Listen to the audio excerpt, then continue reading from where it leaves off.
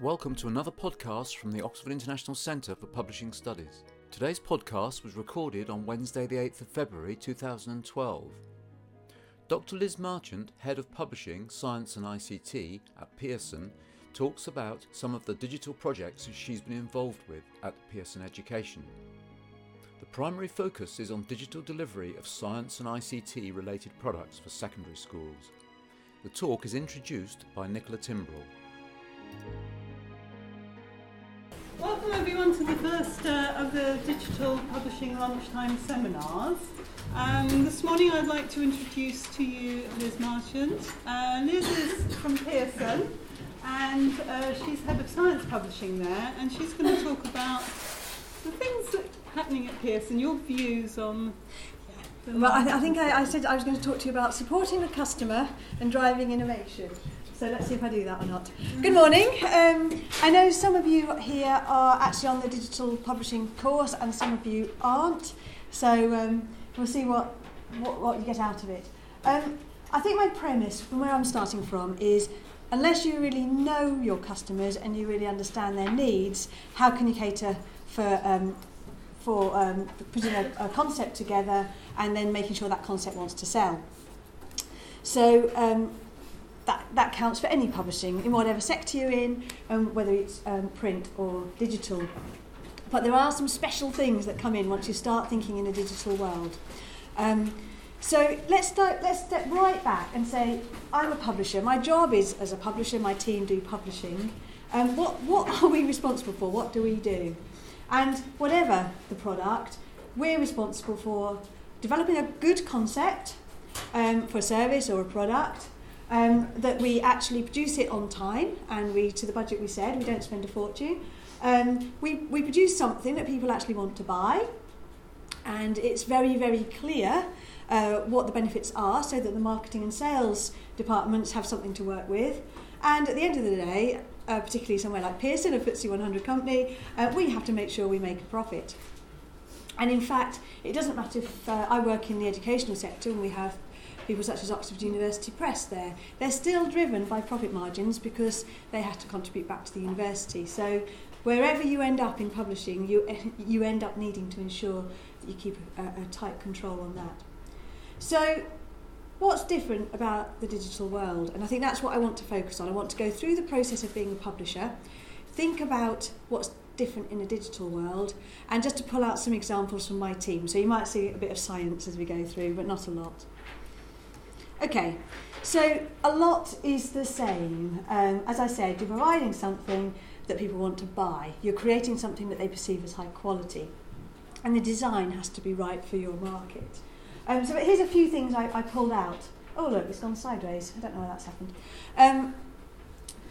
One really different thing, you can change it. You with a book, you publish it, it goes out there. It's in somebody's hand. You can't then go, sorry, I wanted to change that bit there.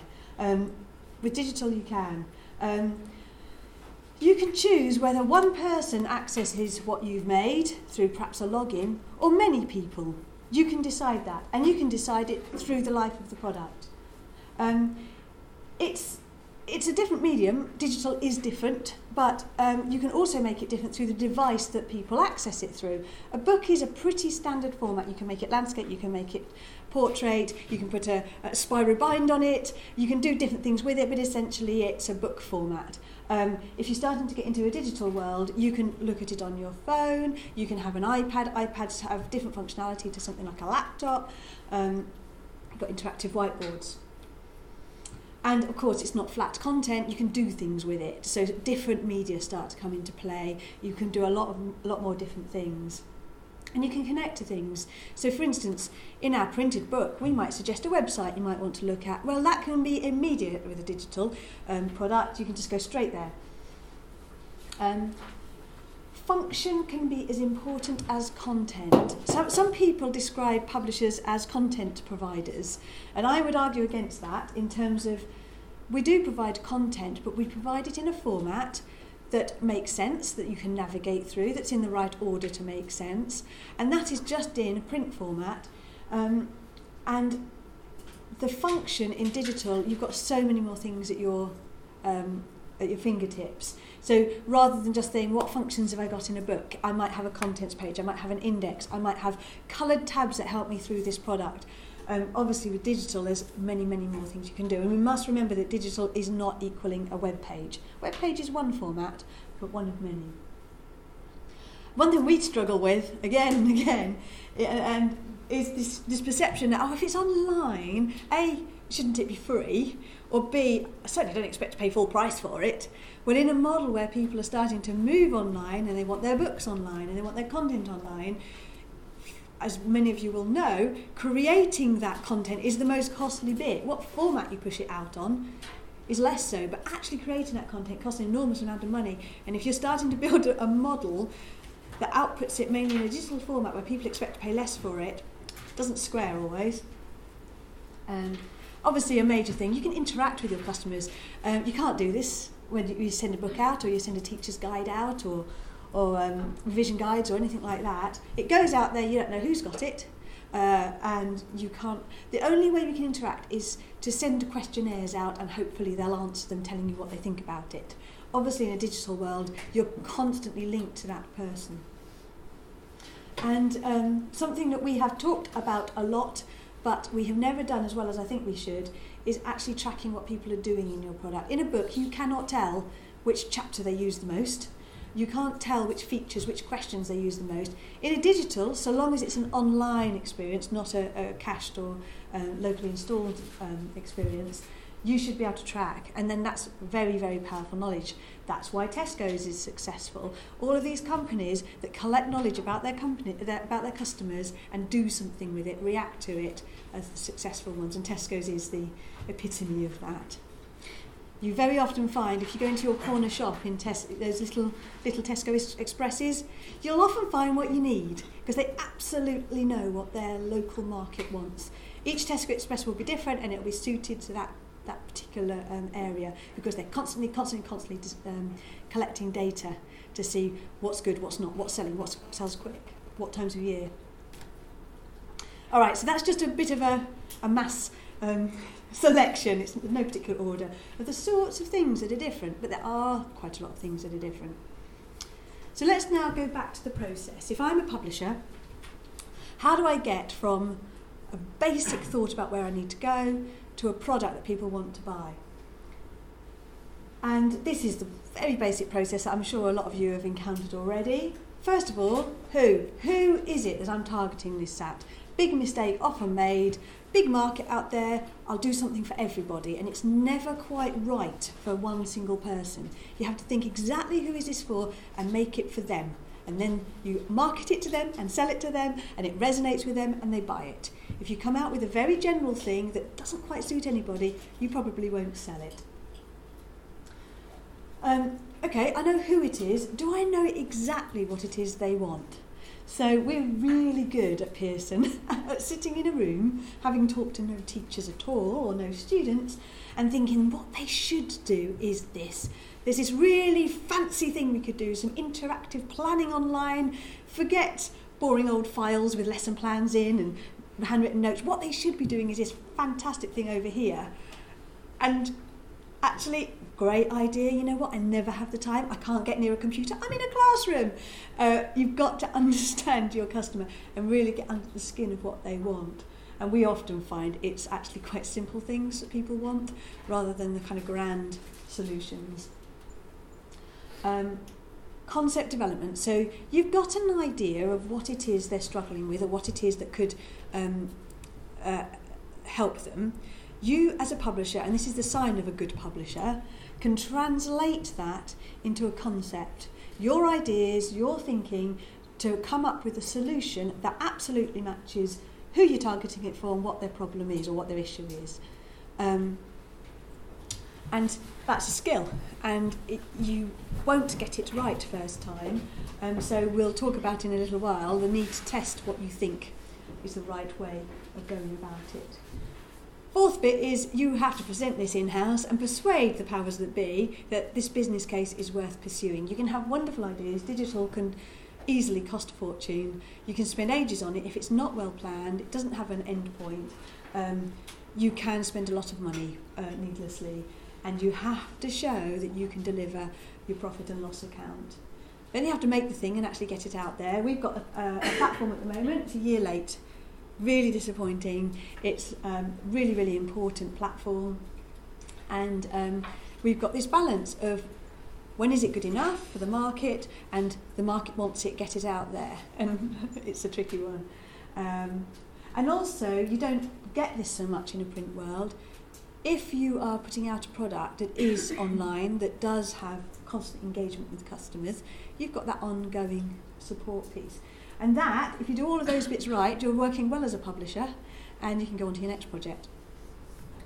So I'm going to go through them one by one, watching the time, and we'll just explore each one a little bit more with the kind of digital hat on.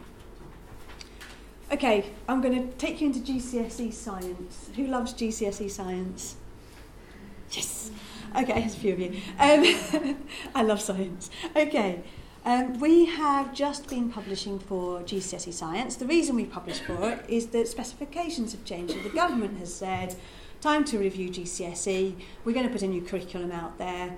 So schools think, right, the old stuff, probably out of date now, I'm going to need to buy new resources for the new curriculum. So we tend to be very led by that in educational publishing. Okay, I'll give you an example of AQA is one of the exam boards. It's the biggest exam board for GCSE science, and there's about 5 or 6 publishers that all pile in and try and win in that market.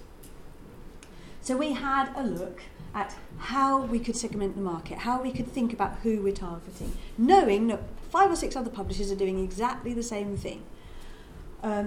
So we could look at it, and actually what we call 2x2 grids can be really useful here. Think of a couple of factors, high, low ability, teacher, student, and start to draw them out, literally draw across with 4 segments in, 2 factors, and have a think about, I wonder if we had something aimed at the student that was high ability, or what does that feel like? And you can start to play around with these different segments. So you could think, split it by teacher or student purchaser. You could think like we did, actually AQA exam board, big board, 5 competitors. We also produce resources for EdExcel. Smaller board, only 2 competitors. So actually, if we had a stab at both markets, probably quite good. There's a 3rd exam board called OCR. We decided we wouldn't go for that. Quite a few competitors and a smaller market, didn't feel as good. So we went for 2. You also look at your customer base. If you've already got a shed load of customers that bought from you last time, they're immediately accessible for you to go back to in a marketing sense and say, you love this, or you didn't like this about it, we've improved this. And so you've immediately got an interested segment.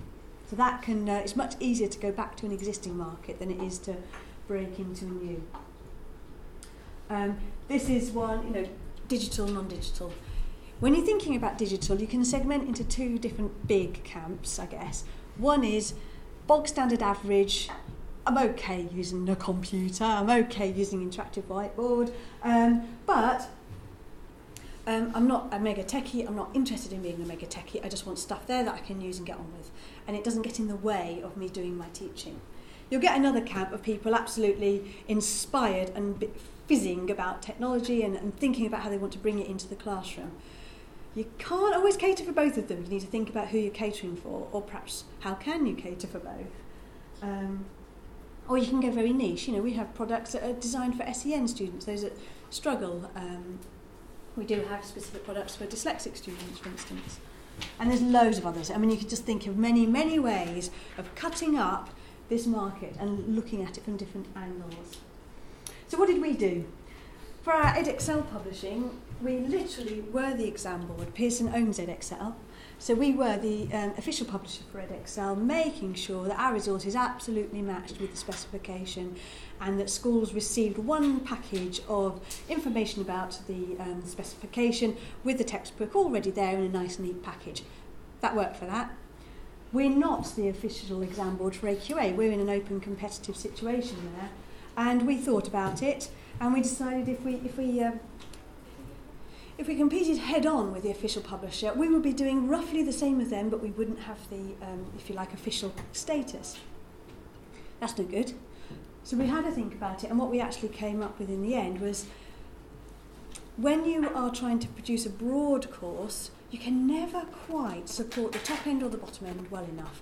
And in schools, there's a huge ability range for students. So we thought, why don't we take a step back and just choose one segment, which is the high achieving segment. We talked to some of the best schools in the country, Manchester Boys Grammar, Haberdashers Ask, loads of different independent and state schools who really are the top schools in the country.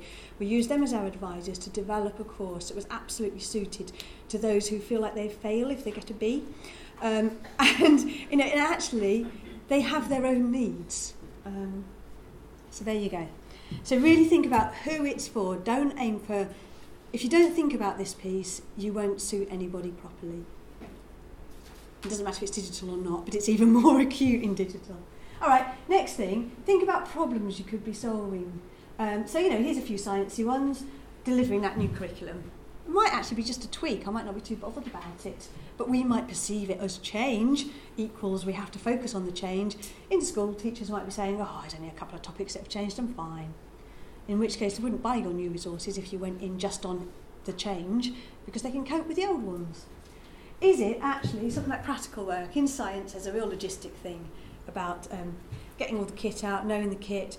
You often have a lot more biologists than you do physicists, and physics experiments can be quite daunting for some people to set up. Should we help there? So we had a little look and we talked to a lot of departments trying to get a sense of where's the need, what's the problems we're trying to solve here. And actually really understanding the practicals required in the specification turned out to be an area that people wanted help on, and we did. Actually then, if you just go in and say, what's your problem? What we need to solve, you can help them, but it's not always, it limits what you're trying to do for them. Sometimes you have to think beyond that. The things that they don't even know they want yet. So I'm sure 20 years ago, if you wouldn't have sat down somebody and they'd have gone, I'd love an iPod. An iPad, that would solve my life. They just couldn't see it. People couldn't have seen it. You had hovercraft. People were going to move around on hovercraft. That's what it was in the 1970s and 80s. And of course that never happened. But nobody foresaw what has actually been the most useful technology to head our way. So sometimes you do have to think a bit out of the box. And, this one, for instance, they wouldn't say necessarily, I've got a real problem trying to get into students the latest science discoveries. But if you were to give them something that they felt absolutely matched the specification and really inspiring, gosh, I'd never thought of using those as a starter activity. It can really inspire, but they wouldn't have identified it as a problem. So obviously that's the sparkle factor. That's where you want to really come in and surprise. Right, so you know who it is that you want to build something for, and you know what their needs are. And with digital, it's so important to understand where they're at in the digital world. For instance, I work in the education sector. An 18-year-old doing A-level has a completely different capacity for engaging with a complex digital product because they're only doing 3 or 4 subjects and they've got some maturity. Think about a Key Stage 3 student, an 11, 12-year-old, trying to get them doing 9, 10 subjects, logins for different products in each one. They're in a completely different place. Okay, then you're thinking about your concept. You've got to build your concept, which is what some of you will be doing with your prototypes in the digital publishing course. And there's various elements to a concept, but you know what? You'll never get it right first time. You'll have a stab at it. The best thing you need to do then is to take it back out to the market, take it to teachers and students and ask them to comment on it, because often people find it hard to tell you what they want, but when they see it, they know what's right and wrong. And so actually going out with something that's not right is fine, because they'll rip it to shreds and then you'll get a really good sense of what they do and don't like and what will work. But here's some, I'm not going to read them all through, but here's some things that go into a concept. The key components. Sometimes we had a big course a couple of years ago that had over 50 separate published components to it. That took a lot of thinking. So what's saleable, and actually is there anything we're going to produce free? What's the price? Pricing in digital world is one I'll talk about in a minute. What's the look and feel brief? Is it supposed to be engaging and funky? Is it supposed to feel worthy and educational? What's the key features? Your marketers out there are going to want to know, what do I point to when I market this? You need some really engaging features that really illustrate the benefits that you're trying to deliver, which is the next point. And then your marketers should work with you to make sure you've got really cracking key selling lines that a teacher in our world or a student will look at, read in under 3 seconds and go, yes, that looks interesting, because it absolutely resonates with me. Perfect world. Right, there you go. So let's move on to the business case. This has got a lot of words on it. There's so many more complex factors to a digital product than there ever is in a print world. Books, I've heard people talk about before, I can't think of the word, books that destroy themselves. If you produce a book on toilet paper, it will only last a few months and it'll fall apart and then you need to buy a new one. Now, I'm not saying anybody actually does that, but there is a sense of additional purchase because something's worn out and just needs a new one. You don't get that with digital. How do you define a user? You know, you're charging a price, but who's buying it? Is it one student, each student? Is it individual students or just 100 students in a school? Obviously security, this was a debate early on in the digital publishing world of entirely copyable. How do you manage that one? Usually through license and agreement. Actually, we can update with new content. So even in Pearson, which is probably one of the biggest publishers, our systems are very much set up to publish something and leave it and then move on to the next project. Actually, in a digital world, you need to be putting some money aside for year 1, year 2, year 3, year 4 of updated content and commissioning that content. One thing, obviously different to a book world, is once you've produced this, that a lot of money goes into the content. In some instances, a lot of money goes into a platform development, but not always. Depends on the format. But you can produce multiple copies, if you like, at no cost, because it doesn't matter if one person accesses it or 10,000 people access it. You've got some hosting and loading issues that to cater for, but not a lot. You can chunk up content. We've had numerous discussions in-house about books. Do you produce one big book, 2 small books, chapter books? How does one do this? You have to make a choice because you can't afford to produce them in all formats. Actually, digitally, you can do that a lot more easily. This is a big one for schools. I think in our worlds, we're very, very used to digital equals online. We have easy access to online. At home, it tends to be reasonably fast. I was quite pleased this morning. I came in the door, I plugged my laptop in, and it worked straight away. And teachers, imagine you are not the well-behaved people you are, but you are a rowdy class of 12-year-olds. If I don't get that working straight away, if it's the download time's too long, or if the site's down, or whatever, I can't get it online straight away. I was just worried about the projector working, let alone something online being needed. That's a problem, and it doesn't give me the confidence to use a digital product. So I start to think, I just want to know it's loaded into my laptop and it's there, and I don't have to be online because then I can just use it. It's different if it's a homework product and a child's using a computer at home, because home use, accessing a computer and being on the internet seems to be much the same thing, but it's not always in other environments. Okay, so big macro level, I think there's probably 3 main models for why you would do a digital product or range of products or services. So one is, it makes money. It's something I sell, it makes margin, and great. It doesn't always work like that. The other scenario is actually I've got a book, a teacher's guide, a revision guide, a homework service online, a teacher planning service online. That group of products brings in the profit I need, but one brings in a bigger margin than the other, and so you'll carry some elements and others will make up the difference. So the whole course is fine, but I know that some digital elements here are not making the margin they need. That's quite a common scenario when you're doing a big range of products.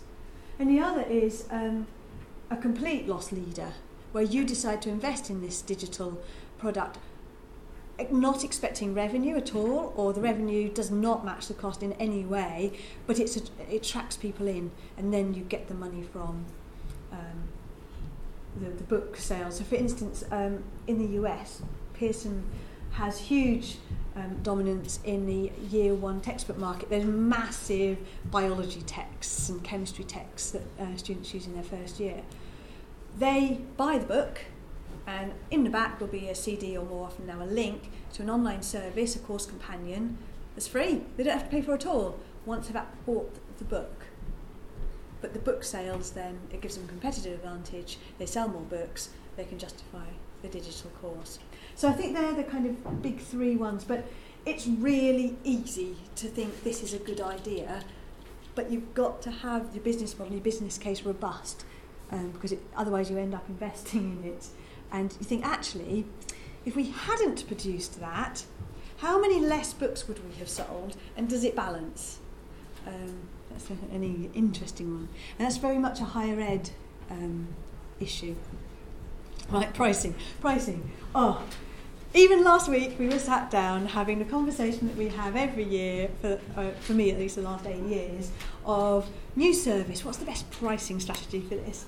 And in a world that we're in education, where you have students, you have teachers, you have this A-level, you could have an A-level chemistry class that has 5 people in it, and an A-level chemistry class that has 300 in it at a college.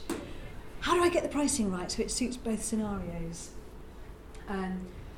A GCSE course might last 2 years. Do I get them to buy in for those 2 years? Or actually, do they want to taste it? Do they want a small amount of it at once? So it's really hard. So there's a selection for you with no right answer whatsoever. But here's an example. Okay, I'm a sales rep. I go into a school. I say, I've got a fantastic revision site for your GCSE student. It's going to be the biz. It's going to cost them £2 each. That's all it's going to cost them. As a school, very often what they'll do is they ask the students to pay. So they say, if you give us £2, bring it in, then we'll give you access to the site. Sounds really affordable. Okay, if you said, yes, we've got this wonderful revision site. As a school, it's going to cost you nearly £2,500, but it's well worth it. You're going to go, you must be joking. This is an enormous amount of money for us as a school to commit to. Actually, the amount of money is the same. In this scenario, take a school that's got 200 students in a year. GCSE is a 2-year course. You've got 400 students. That's £800 for a 3-year licence. Quickly goes up to 2,500. So sometimes the way you present the pricing can have a real effect on the success of the course, even though the money's potentially the same if everybody was to buy in. Now, obviously, this model, if you made the assumption that everybody was going to buy into it, you'd get the same money. But here you're giving them the option not to. So you've got to cater for that. You mustn't make a mass assumption that they are going to all buy it. Okay. There's loads and loads of people involved. This is some of the roles we have at Pearson. Instructional designer. Anyone know what that person does? Come across that phrase? That's a person who works with authors, works with examiners sometimes, and thinks about an interactive activity. If I want to practice reading an exam question and working out what I need to do, then what sort of activity might help me with that? We had a brilliant one at Key Stage 3 11-year-olds where we said there's a requirement for them to debate scientific issues, but even the process of debating is not very straightforward for a class of 11-year-olds. Let's think of a structured activity that you can do front of class that enables that debate to happen. An instructional designer will help you with that. We've got platform development. We've got a lot of market researchers. Sometimes it's you as a publisher, but we also have a market research team who help us produce, put focus groups together and things like that. A digital project manager, making sure all the strands on the digital side come together. You've got your authors, editorial, user-centered designers. They're the ones that that really watch how it is being used. So Apple are the absolute best. They must have 50% of their people being user-centered designers, because all the time they're thinking about how intuitive is it, how simple is it for me to use. Do I know immediately that I need to do this. The clunky products out there can't afford all of this and just feel clunky. And it's because UCD will watch how somebody... I've read this bit, I'm expecting to press something there. Oh, I'm not expecting to scroll down and find something down here. They're very much thinking about how they use it and making it intuitive. Technical lead will be thinking about all the nuts and bolts or the bits under the bonnet. Design's really important. Completely different skill designing for digital than it is for print. Copy editing, same as normal publishing. Subject experts, we need to make sure that content is correct and make sure that content is developed. Sales and marketing are crucial to this. We've done some fantastic products in the past and we've not thought enough about how to tell people about them. And when you produce something like a book, there's something called the flick test. Somebody picks it up, I'm sure you do, you automatically pick up a book, flick through it. What impression do I get from just flicking through it? Oh, that looks good. Oh, yeah. You get a sense. We've done stuff before where we've gone, here's an email with a link. Oh, okay. That goes in the junk mail. There's not that immediateness to it. So, okay. What we'll do is produce a printed leaflet that shows what the digital is going to be like. Well, that's a bit better. At least it gets somebody's interest. But it doesn't really give me an experience. And we've had to do an enormous amount of work really thinking through the evaluation process. How does somebody get a feel for a digital product without having to go through a big process to get there, to sign up, to activate something, to load users? How do you actually get them to experience it? We had a great example back in 2005. It was a site that was for A-level biology, and it required individual teachers and students and technicians to have logins, and that data was loaded, and then when it was loaded, it was a brilliant biology course that had homeworks in it, information in it, all sorts of things in it. And the evaluation process was free trial. You can have a free trial of this course. A free trial released. People went into it and went, there's absolutely nothing there. And they went around the site, nothing there. And of course, you've not loaded your users yet. You need to load users before you see anything. And of course, there's a lot of people that want 5-10 minutes in a break just to get a sense of this. I want to look at a few questions. I want to look at a few activities. What's the structure? What's in there? How many have I got? This, that, and the other. They couldn't see a thing until they put in about 2 hours of effort to load everybody in. Then they could look at it. Of course, that was not the best way of going about it. And what's your role as the publisher? You've got all these people doing lots of things, and your role is going right back to the beginning of the process. You know who you're targeting this at. You know their needs. You know what your concept was delivering. You've got to keep hold of that very strongly, because there's a lot of people trying to do a lot of good things and they can easily drift. And so my last point here is probably the most important one. You can go through all of this process and do really good work, and if it's not easy to use at the end of the day, nobody will buy it. But you've got a lot of things in there that I've talked about. That's about it. So I've allowed us plenty of time for questions, because I normally do get plenty of questions. For those of you doing the course, good luck with your projects. You're going to see me later in the term to have a look at them. And a friend of mine will come along as well, Mark Block, who's the digital project lead, who's very techie. So he'll be interested in exactly what you're doing in your prototypes. I'll be interested in this piece. So any questions? Yeah? So when you're talking about the development of the website and you talked about other exam boards, given that Pearson owns Edexcel, would you say that you try and appeal to other data for other AQA and AQL? Yeah, I mean, Pearson's massive. We own Penguin, Dorling Kindersley, the Financial Times, Edexcel.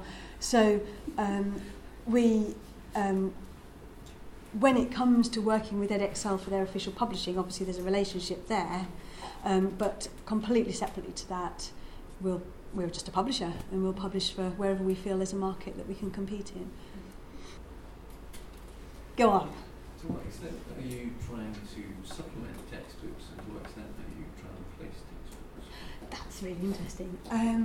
I think we've had many years where the heart of what we do is based on a textbook, and we almost harness the navigation provided by a textbook. So back in 2006, different publishers attempted sort of a new digital course. The company I work for, which was Heinemann, we said, you can't base it always on the textbook. Just move away from the textbook and produce a course that's based on the structure of the specification and the course. But the textbook's there as a component you can buy, but you don't have to. And another company, Longman, and we're now part of the same piece, so I've got two halves of the backlist, they said, look, the analogy of the book is so strong, we'll have the book on screen. We'll have the book on screen to use as a navigation tool. So if I want my evolution resources, I just go to page 76 in the contents page evolution, there it is. And so you have a picture of the book on screen, and there might be a video there might be a PowerPoint with some learning objectives, there might be a quiz, but it's all there, but it's really using the book as the heart of it. Sold Shed Loads, it's really popular. And like, okay, this analogy with the book is still really strong, but that was 2006. And so over the years we continually evaluate what's the purpose of a textbook. And I think increasingly textbook is a safety net for a cover lesson. So you, as a teacher, you're very confident in doing what you're doing, using all the sorts of digital tools and everything else at your disposal. If you have a cover teacher in, fantastic, get the books out of the cupboard, can you do these questions please? So there's definitely a safety net piece there. There's still very much, particularly in something like our language courses, the progression, it's all laid out there in front of you. Start at page 1 and finish at the end. You will have covered everything you need to cover in the right order. In science, they care far less about that. They dip into the bits that they want. So yes, there's still a kind of allegiance to the textbook, and people are still wanting to link digital to the textbook. We get asked a lot, I want more and more of my book on screen, but I want the book on screen. That's one of those situations where you think, do I listen to what they want, or do I jump ahead to predict more the need they're expressing, but do it in a different way? And we've been on the cusp of this for about 15 years, and it's still like a question. So I think there is definitely a movement away from printed materials, but not necessarily a move away from printable materials. You know, things like lesson plans. We used to produce them in a printed file, and we now tend to produce the printed file so I can flick through and just get a glance what there is, and then we'll produce them as Word documents. So although they're digital, they're printable digitals, I can amend them and then I use them in a printed out format. And in schools, worksheets are used a lot still. And this is where you've got to get under the skin of, say, something like an English essay. Sometimes it's just easier for a teacher just to collect a load of printed, either handwritten or printed things in, and just sit and mark them in front of the TV, than kids having to do everything digitally, the teacher having to work it out digitally. It doesn't always work. So it's a balance. But I think more and more the book is part of the piece. Does that answer your question? Yeah, that's very good. Go on. Sorry, Yeah, we've got loads of time. The example thing, but so generic is the wrong word. But if you were to make a website about GCSE science, would you make sure that that website could match the specifications for all the exam boards, or would you go, okay, we're going to do one GCSE science website that is for EdXL, one that's for AQA, and one, depending on obviously. It depends how similar they are. Yeah. I mean, take GCSE science. Different publishers do take different approaches, and some produce a very similar book that's fine for all boards. Mm-hmm. It comes back to that point of the need. Who am I targeting it at? Now, if the specifications are each slightly different, take history, you might have quite different topics in there. If you felt the important thing was it matches the specification, then you probably do separate sites. If actually the special thing that you're dealing with is access to loads of resources out there in museums, and 360-degree tours of museums, you might say that's one site that's got it all there, and by the way, here's a kind of checklist of what matches which specification. So it's what you're trying to do and who you're targeting at. Does that make sense? Yeah. How does your cooperation with virtual learning environments look like? So do you kind of intend to make a completely separate platform, or rather integrate your material as well as possible into these already existing virtual? That's been a really, really interesting one. For about the last 4 years, I should think, has been the most active. Where, for those of you that, I don't know if everybody's aware, so VLEs in schools, there's not one standard platform. There's about 6 or 7 that different schools or local authorities can decide to sign up to. There was a drive with the Labour government of really pushing and getting these into schools. They weren't the most elegant of systems. They were fairly clumsy to use. And so what tended to happen was there'd be this from up high, oh gosh, we've got to start using our VLE, and then probably your ICT coordinator or somebody who was techie would be charged with making sure it gets used in departments. So one of the needs we had coming through was, oh, I've got to somehow get used to using my VLE. But there wasn't an overwhelming sense of, wow, this is a useful tool for helping me with my teaching. So we did 2 things. One was, we said, if you put content on a VLE, you're essentially disaggregating it. You're saying, here's a science course, here's all the bits, and you can put it, have a bag of bits that you can just put out onto your VLE in however you want to file the stuff. Now, that's useful for somebody who's willing to take the time to do that, and we did provide our products in that kind of form for some people. But it took a lot of effort, and only some schools and some teachers in a department would do anything like that. And the rest were left going, oh, just give me the whole thing in one piece. In which case, we'd have more of a system of a link out from a VLE to a product. Because, as I said, we're not producing just content, we're producing a way through that content, a way to make sense of that content. If you strip all that out the way and just give you a bag of useful stuff, you lose a lot of that integrity. So we did a fairly clumsy job, I'd say, of trying to cater for both camps, but I think it's becoming more and more obvious that teachers are great collectors of free stuff and all sorts of bits and bobs. Yes, it's quite nice to be able to buy another bag of stuff I could put up, but now that we've got a different government in place where there's not quite such a push perhaps for VLEs is the be all and end all, they're quite happy to think about bypassing it and just having services that work well doing the job they're supposed to do. Yeah? It's a good question though, because it really split the way we ought to be going. Do we go down a route that actually teachers aren't very comfortable with, but we make it easier for them, or do we bypass it and do it that way? Yep. Just a quick question. Obviously, the future is getting digital, so you've got augmented reality, game-based learning, gesture-based computing, stuff like that. So obviously, people can be learning all digitally. If Pearson are part of Excel, are they going to be changing the exams eventually to match sort of digital side of things? Because obviously, the kids are not going to be writing as much because they're going to be doing it online. And interactive, so therefore there might be a bit of a lost link between when you actually come to doing the exams? Yeah, I mean, I'm not in a position really to answer that one. I would say that they already do have some online testing going on, and yeah, there is probably a bit of a disconnect between that ability to write a great big essay on a piece of paper when I spend most of my life in a digital world. But I don't think that necessarily means that if you want to test certain skills, writing it down might, showing it in an essay format might be the best way of doing it.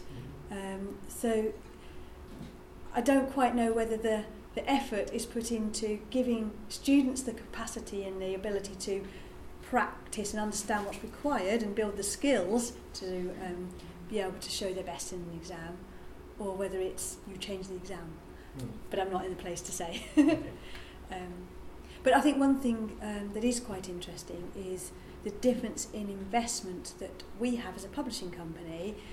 Some of the stuff you discussed, we go, oh, fantastic, we ought to do all of that sort of thing, we ought to have fancy games and learning experiences, and think, no, we can't afford that sort of thing because we've got to produce a course that covers every topic in 3 years. And there is a difference then between what we'd like to do in some of that fancy stuff and what we can do, and that's when your small providers tend to come in. You will get quite small companies who specifically do an activity in one area that a school will decide is worth purchasing. It's not our ball, we don't do that, but somebody should and could. Yes? Thank you very much, it's fantastic talk. I was particularly interested in how much lead time as a business you have about this changing curriculum, because clearly the changes in curriculum are what drive the new product. Yeah. How much, there's a lot of pre-planning. Never enough. Never enough. But how much do you get? Sometimes if you say we ought to be presenting a business case about a year before we then actually produce the first components of a course, we will probably know around 3 months before that. We'll get an idea of a draft, but we won't have the final changed curriculum.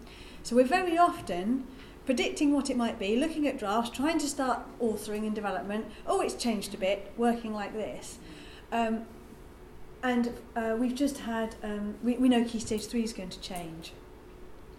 And we thought it was 2013, and now we've been told it's probably going to be 2014. Well, that gives us some more time. So we thought, okay, this is actually a really good opportunity, and we're doing a lot. We don't know what's in that curriculum, but we know we've got more time to prepare for it. So we're doing a lot of things that are absolutely nothing to do with what that final curriculum is, and that's the preparation you can put in. Looking at, we've got a Key Stage 3 science course that's got thousands of assets in it. Well, actually, why don't we make sure we've got that well documented? We've gone out and checked what people like about the course, what they don't like about the course, how they'd like it to develop, whatever the curriculum, thinking about the digital side of it, where should we be going next. All of that has got nothing to do with what the curriculum turns out to be like. So yes, we do a bit of that, and then a bit of predicting what it might be, a bit of concept development about what it might be, and then going back when we know what it is. Slight pincer movement, I would say. Whereas in higher education, I used to work in higher education publishing, where we'd be producing sort of third year texts. And that was very different because you've not got a national curriculum, you've not got something big changing. And there you spend a lot of time picking up trends. So there might be a big area in the research world, and then the more established it gets, the more likely it is then to filter down into sort of second and third year modules. And then there's an increasing demand across the country. Quite a lot are now doing nanotechnology in the second year of a biology degree. Right, okay, we probably need a textbook. So that's a more slow burn building up of knowledge situation, where you're using your knowledge to predict what you think is going to be the next big thing for a textbook and trying to get in there. Yeah, go on, you're fine. I think I read that you've gone into partnership with Apple in the sort of education announcement. I was just wondering what that partnership sort of means for the future. I wish I knew more. We, as in Pearson, has gone into partnership, and I clocked back to Sue and thought, I must know more about this one. I think it's the US educational team. So it will filter through to us, and we will find out and we will think more about it. But it's not us here in Oxford. But yeah, I think it's fascinating now, just working with partners and making the two pieces develop together. Because particularly I think in an education world, it is quite a different world with different requirements compared to the world about it. I mean, look at Kindle. Download novels on Kindle, black and white text, very simple structure, easily flows. With a textbook, not only is it visual, got a lot of photographs, but the intrinsic flow on the page is really important. And you might need a photograph, and it's important that bit of text relates to that bit of photograph. So the whole structure is very important. Add in then the interactives, the videos, and the flash interactives, which are obviously a problem. It is really complex, but it would be brilliant, absolutely brilliant, to get more content onto devices. Well, that's absolutely fantastic. Oh, good. Thank you Okay. so much.